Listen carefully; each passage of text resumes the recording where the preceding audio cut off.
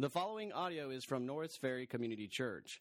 More information about Norris Ferry Community Church is available at norrisferrychurch.org. I want to welcome you this morning. We are in the series called God's Word, where we're just looking at God's Word and what it means for us, what it is. And so this morning, I get the privilege of talking about the authority of God's Word. If you're a guest with us, then we're glad that you're here. Tracy is out with family, and so you get the youth pastor. And so I'm glad to be with you. I'm excited to share with you about this. I want to give you a truth claim for you to write down, to ponder, to think about. The Bible is the only authority of divine truth. Let me say that again. The Bible is the only authority of divine truth. Now, when you and I talk about truth, then oftentimes we struggle in our communication with people. We know this. You just have to look at Facebook or the news cycle or a family discussion, or if some of you guys have teenagers that live in your home, then you know that there is not one set standard of truth that all people, all places believe in. That's why we have this hard time discussing truth and what is right, what is wrong. That's why these debates happen.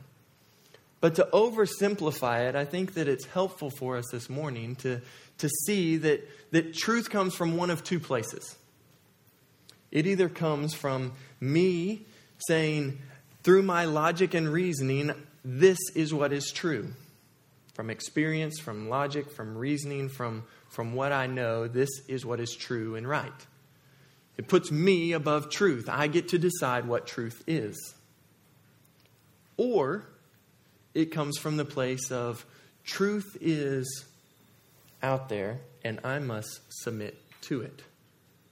That truth is over me. So I know what is true because it is revealed to me, not because of what I think. And that's where we get to the statement that the Bible is the only authority of divine truth. Now, in talking about the authority of the Bible, then the systematics would say that the words of God that are recorded in the Scripture carry the same authority as the words which God speaks. That this is His spoken word, and so it is completely and totally true. And therefore, it should have authority in our life. That what the Scriptures say is what God says.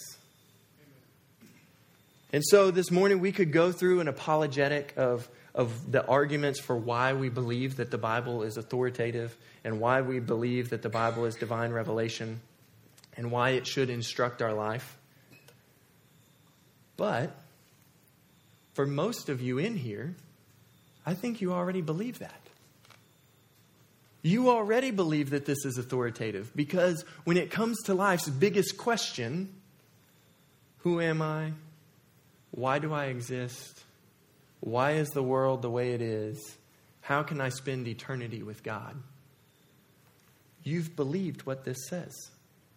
You've submitted your life to the authority of the Scripture because you have placed your faith in Jesus Christ for the forgiveness of your sins. You have trusted in Him as your Savior and Lord. And so I don't have to convince you that the Bible is authoritative. You believe that. But if I were talking to someone that didn't believe that, then I would give arguments about the authority of the Bible based on its own claim that it's divine revelation. Based on the evidence of history and the evidence of prophecy and the evidence of creation, the evidence of morality and justice and purpose. I would examine the worldview that the Bible explains, and I would attempt to show you that even logic and reasoning points you to believe that the Bible is divine revelation. But then again, I might just ask you to begin reading the Bible. To be confronted with the person and work of Jesus Christ and the claims in which He makes. For you to weigh that and experience that. I begin to pray that the Holy Spirit would illuminate your heart to the truth of God's Word. And that you would see yourself in light of what He says. And that you would not just know that it's true, but that you would believe that it's true. You see, the authority of the Bible is not just a mental assent. It's kind of like Chemistry 101. You get the lecture class, but then you get the 0-hour, 7 a.m. practicum, right? Where you go and you get to experience the reality of what you've learned. And that's what we see with the authority of the Bible. That's where I want to camp out this morning, is I want us to see and experience the life and freedom that the authority of the Bible gives us. If you would, pray with me. God, thank you for your word. Lord, we thank you for revealing yourself to us. Lord, if you had not given us your word, we would not know you. Lord, we pray this morning that you would enlighten our eyes, give us ears to hear, that you would give us a heart that desires you, that we might pray like the psalmist, that we might sing like the psalmist, that your word is more precious to me than gold and silver, that it is sweeter to me than any taste this earth has to offer. Lord, that would be our view of your word, with the authority in our life to instruct us on how we should live. We ask it in Jesus' name. Amen. So this morning, I'm not going to go through an apologetic for the authority of the Bible. There's great books out there and other great resources. If you want some of those, I'd love to talk with you more after. But what I'm going to argue for is a better and more full understanding of the Bible as the authority of divine truth in our life. And here's specifically what I want to show you, is that the authority of the Bible is life and freedom for us. The authority of the Bible is life and freedom for us. And so I have 3 ways that the authority of the Bible is life and freedom for us. Number 1, the authority of the Bible reveals our potential and calls us upward. The authority of the Bible reveals our potential and calls us upward. Ephesians 2:10 says this: "We are God's workmanship, created in Christ Jesus to do good works, which God prepared in advance for us to do." The Bible tells us that God spoke us into existence, the crowning jewel of his creation, and that he created us with the purpose of being his image bearer. Now, there's a lot of things of what that might mean, but one that we know for sure is that we are supposed to image God. What a great calling. That image was incredibly flawed, but it was not lost when Adam and Eve sinned in the garden. The Bible tells us that because of sin, mankind was separated from God and deserving of his just punishment. But because of God's great love for us, at the right time, he sent his Son into the world to reconcile mankind back to himself. And that all who call on the name of Jesus will be saved. You see, without the Bible, we would not know these truths. There's no logic and reasoning that can get you to believing in Jesus Christ as your Lord and Savior, apart from the fact that God revealed that all who call on the name of Jesus will be saved. See, Romans chapter 1 is clear that God has revealed himself through creation and that all men are without excuse.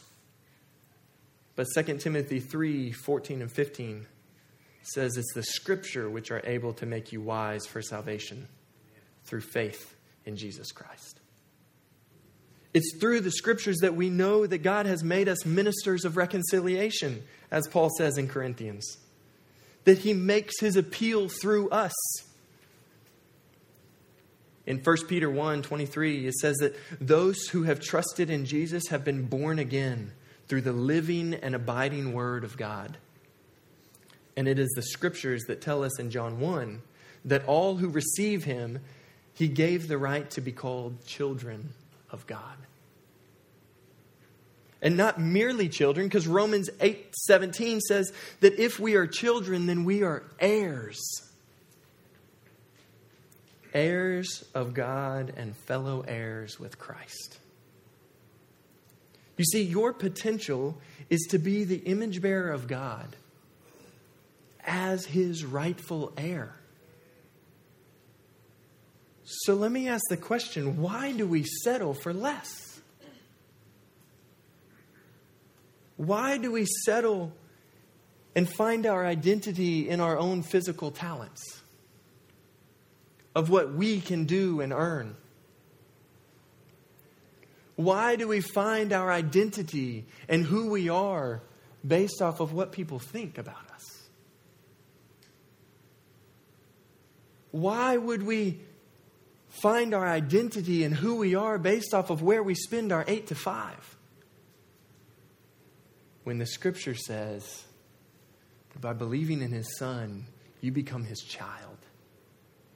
And not just His child, but His heir to the kingdom of heaven. See, the authority of Scripture reveals our potential and calls us upward. C.S. Lewis, in his now famous quote, says this: "It would seem that our Lord finds our desires not too strong, but too weak. We are half-hearted creatures fooling about with drink and sex and ambition when infinite joy is offered to us. Like an ignorant child who wants to go on making mud pies in the slum because he cannot imagine what is meant by the offer of a holiday at the sea. We are far too easily pleased. We settle for far too little. When God calls us His child." You see, you don't get that anywhere else except for the authority of the Scripture. The authority of the Bible reveals our potential and calls us upward. Number 2, the authority of the Bible gives us protection. Listen to Psalm 119, 9 through 11. "How can a young man keep his way pure? By guarding it according to your word. With my whole heart I seek you. Let me not wander from your commandments. I have stored up your word in my heart that I might not sin against you." God has created us to live and experience certain things. But He's also created us to not experience certain things.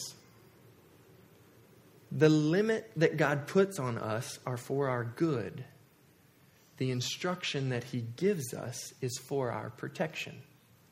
So what does this look like? Keller, in his book, Every Good Endeavor, then he talks about it in this way. He says that a goldfish finds his freedom by being bound to water. When a goldfish goes outside of the limits of water, it does not find life, it finds death. Because it was not created to go outside the bounds of water. As it works within its creation of what it was created for and how it was created, it finds life in the restrictions. There's 2 ways that most of us learn. We learn from other people's mistakes, or we learn from our own mistakes. My dad used to say, if you're going to be dumb, you better be tough. I've got scars to prove it. I have a goofy looking ear because I wrestled in high school and I thought the rules didn't apply to me. I thought I was the exception. I thought that it wouldn't actually happen to me. You see, we can tell stories, and some of them funny, some of them serious, about our childhood and the ways that we failed to heed the warnings that were given to us. But the sad reality is that we carry this same mindset to the Scripture. We don't trust that God's ways are best. We think that we're the exception to the truth. That we need to understand, what we need to understand is that there's no exceptions to God's authority. And that He's given them in His Word for our protection.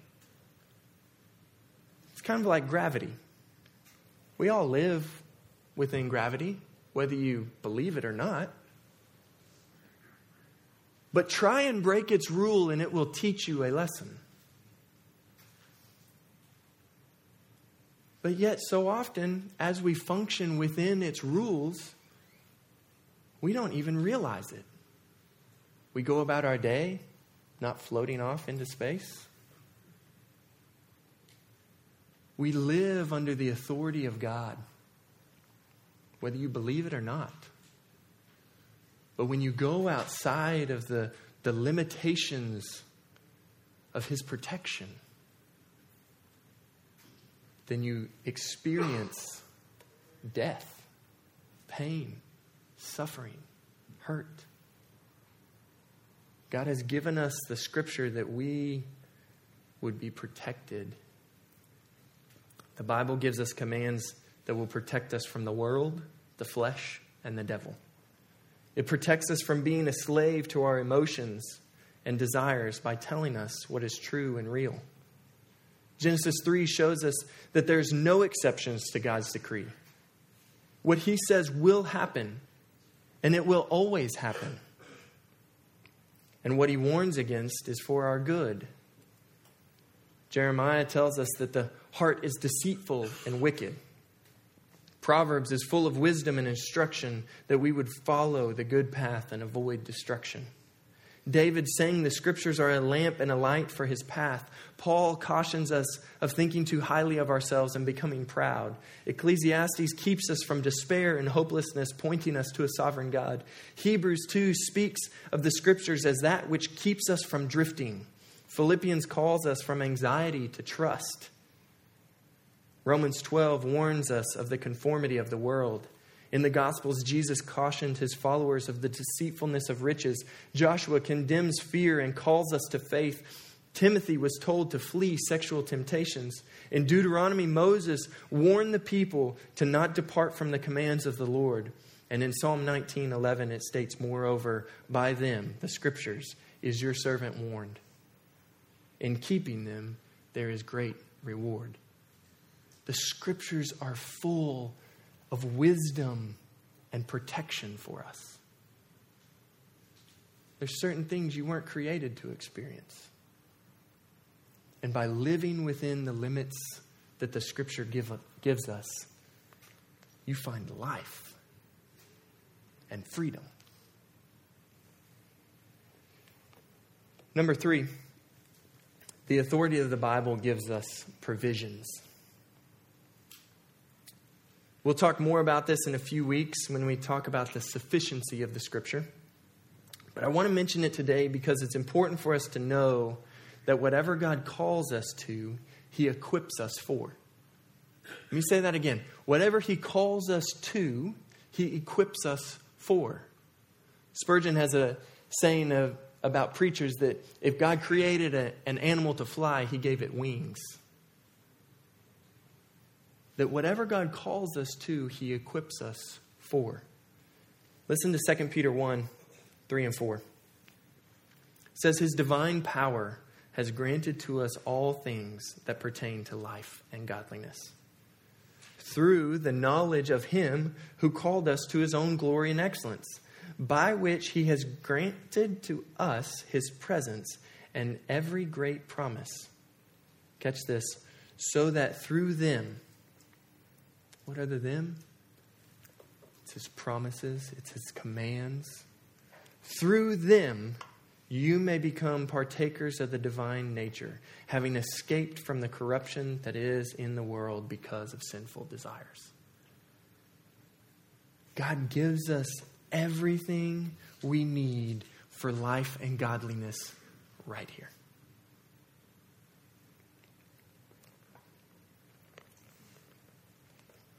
When Jesus in Matthew 4 was tempted in the desert, it was the Scriptures that were His defense. Paul encouraged the church in Corinth that no temptation has overtaken you except what is common to man. And God is faithful, and He will not let you be tempted beyond your ability. But with the temptation, He will also provide a way of escape that you may be able to endure it. Psalm 1 tells us that the blessed man is the one who meditates and delights on the word of God. Peter calls the word pure milk.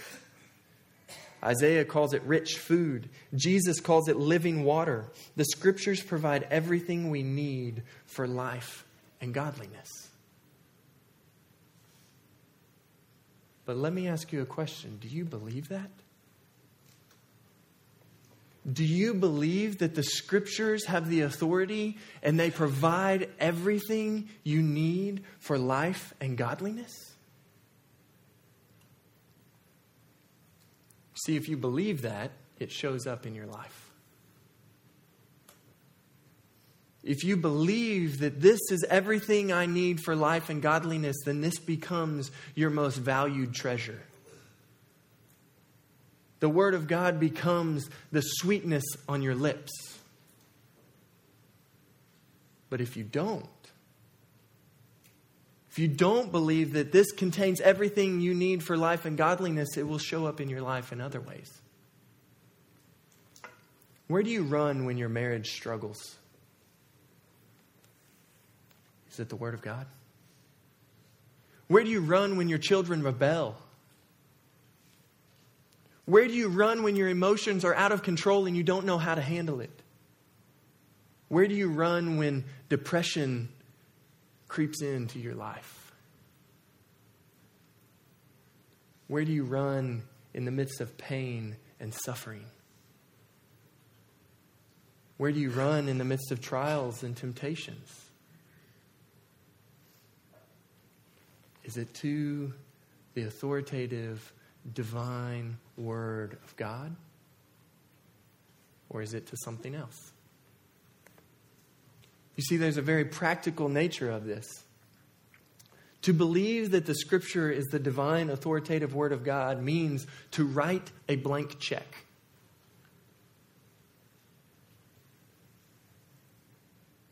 It means that I have the blank check that says, God, whatever you say, I'll believe it, over what feels right. God, whatever you say, I'll believe it over what looks right. God, whatever you say, I'll believe it and trust you and obey it. Because if you don't write the blank check to believe and know that God's Word is true, then what happens is you become the authority over the Scripture. Let me ask you a simple question. Is there anything in the Bible that you do not want to submit to? Let me ask it again. Is there anything in all the Scripture that you say, I don't want to do that? Not going to do it. Don't want to. You see, this question is very revealing about our heart. And this is why I wanted to speak on the authority of the Scripture, because so often we say, I believe God to take care of the biggest issues in life. But then we say, God, I'm the exception. I can take care of the rest. God, I don't want to obey that. God, I don't want to live like that. God, I don't want to believe that truth. And as we say those things, we become the authority over the Scripture. We become those that say, through my logic, experience, and reasoning, I decide what is true for my life and what is false. But it goes even deeper than that. Because God's not a God who's up there saying, I just want you to obey me because I said so. He's a Father who looks at us and says, I've put these things in my Word that you might have protection, that you might have life, that you might have freedom, that you might see the potential in which I want to call you to, that you might live. And so to the extent that we say, God, I don't want to obey that, we've missed who God is. We've missed His nature and His character. To say, no, God, you don't care about me. Because if you cared about me, you would let me do these things. You see, we understand it with little kids, right? Parenting. I want to eat candy for breakfast. No. It's ridiculous. No. But I want to. You with me, Aubrey? Candy, right? We love candy. It tastes good. It feels good. I like it. It's not good for us. We get it on these simple levels, but when it comes to our life and it comes to the desires which we have so deep in our heart, and we go, God, I want it. He goes, it's not good for you. It doesn't bring about life. It brings about death and destruction in your life. Proverbs is so clear that when he's talking to his son, he says, and he does not know it will cost him his life. Because it looks good. It feels good. It tastes good. But we have to write the blank check and say, God, I'll obey your word as the only source of divine truth. It's the only way that I know true north. There's nothing else. I can't trust my emotions. I can't trust myself. I can only trust your word to tell me what is true. And because of that, I'll submit my whole life to it. So let me ask again. Are you standing as authority in your life, deciding what's good and right? Or does the Scripture stand over you?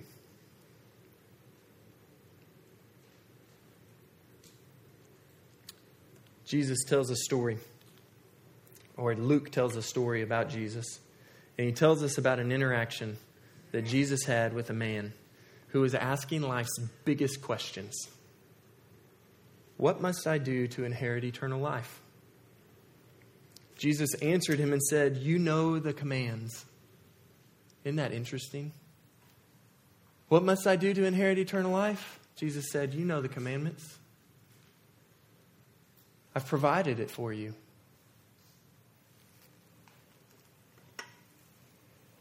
The man said, all these I have kept. Jesus, knowing his heart, he heard this and he said to him, one thing you still lack. There's one thing still missing for you. For you to reach your full potential of what I've called you to, there's one thing that's still missing. Sell all that you have and distribute it to the poor, and you will have treasures in heaven. And come follow me. Jesus laid out a true reality that this man would have treasures in heaven. Many of you guys know the story. It says he walked away very sad because he was extremely rich. He said, no, I see my treasures in my bank account. And they're more real to me than the treasures which you've promised. I don't want to obey. You see, we got to write the blank check and say either this is God's authoritative word and it has the right to speak into my life on every matter, or it has none. Stop playing the game. Either it has the authority to answer life's biggest questions and life's most meaningless, what we would seem. They're not meaningless to God. They may seem small to us. But God's authority in our life is good for us.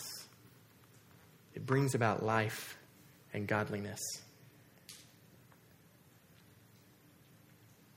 To the extent that we don't want to obey and submit to the authority, we've misunderstood who God is. In Psalm 85, then it says, no good thing will he withhold from those who walk uprightly. George Mueller, the famous man that cared for orphans in England, what's his life verse? As that verse works down into the very core of your being, then as you face temptations and pain and hurt and struggles, then you can hold to the fact that God is working something good in your life. So may we leave today seeing the Word of God as our divine authority, that it is life and freedom for us, that it gives us protection and provisions, and it points us to our divine potential. Let's pray.